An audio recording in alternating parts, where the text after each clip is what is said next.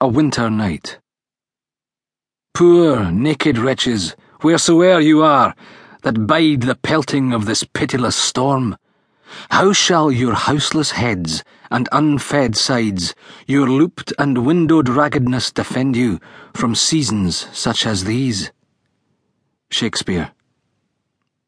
When biting Boreas, fell and dour, sharp shivers through the leafless bower, when Phoebus gies a short-lived glower far south the lift, dim darkening through the flaky shower or whirling drift. Ae night the storm the steeples rocked, poor labour sweet in sleep was locked, while burns wi' snowy wreaths upchalked, wild eddying swirl, or through the mining outlet balked, down headlong hurl. Listening the doors and winnocks rattle, I thought me on the ourie cattle or silly sheep wha bide this brattle o' winter war, and through the drift, deep layering, sprattle beneath a score. Ilk happen bird, wee helpless thing, that in the merry months o' spring delighted me to hear thee sing, what comes o' thee? Where wilt thou cower thy chittering wing, and close thy ee? Even you, on murdering errands toiled, lone from your savage homes exiled, the blood-stained roost and sheep-cote spoiled my heart forgets, while pitiless the tempest wild sore on you beats. Now Phoebe in her midnight reign, dark-muffed viewed the dreary plain, still crowding thoughts, a pensive train rose in my soul, when on my ear this plaintive strain, slow, solemn, stole. Blow, blow, ye winds with heavier gust, and freeze, thou bitter biting frost.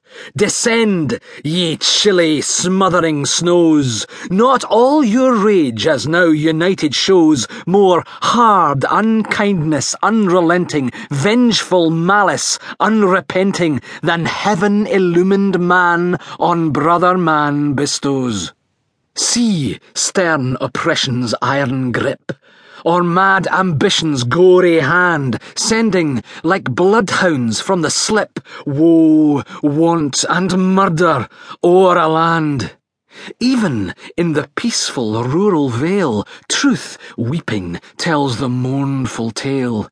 How pampered luxury, flattery by her side, the parasite empoisoning her ear, with all the servile wretches in the rear, looks o'er proud property extended wide, and eyes the simple rustic hind, whose toil upholds the glittering show, a creature of another kind, some coarser substance, unrefined, placed for her lordly use thus far, thus vile, below. Where is love's fond, tender throe, with lordly honour's lofty brow, the powers you proudly own? Is there beneath love's noble name can harbour dark the selfish aim to bless himself alone? Mark maiden innocence a prey to love pretending snares.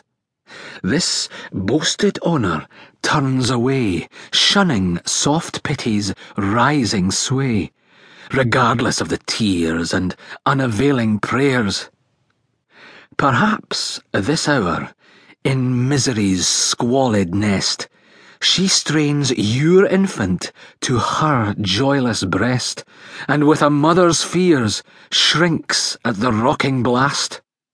O ye, who, sunk in beds of down, feel not a want but what yourselves create, think for a moment on his wretched fate, whom friends and fortune quite disown. Ill-satisfied keen nature's clamorous call, stretched on his straw, he lays himself to sleep, while through the ragged roof and chinky wall, chill o'er his slumbers piles the drifty heap.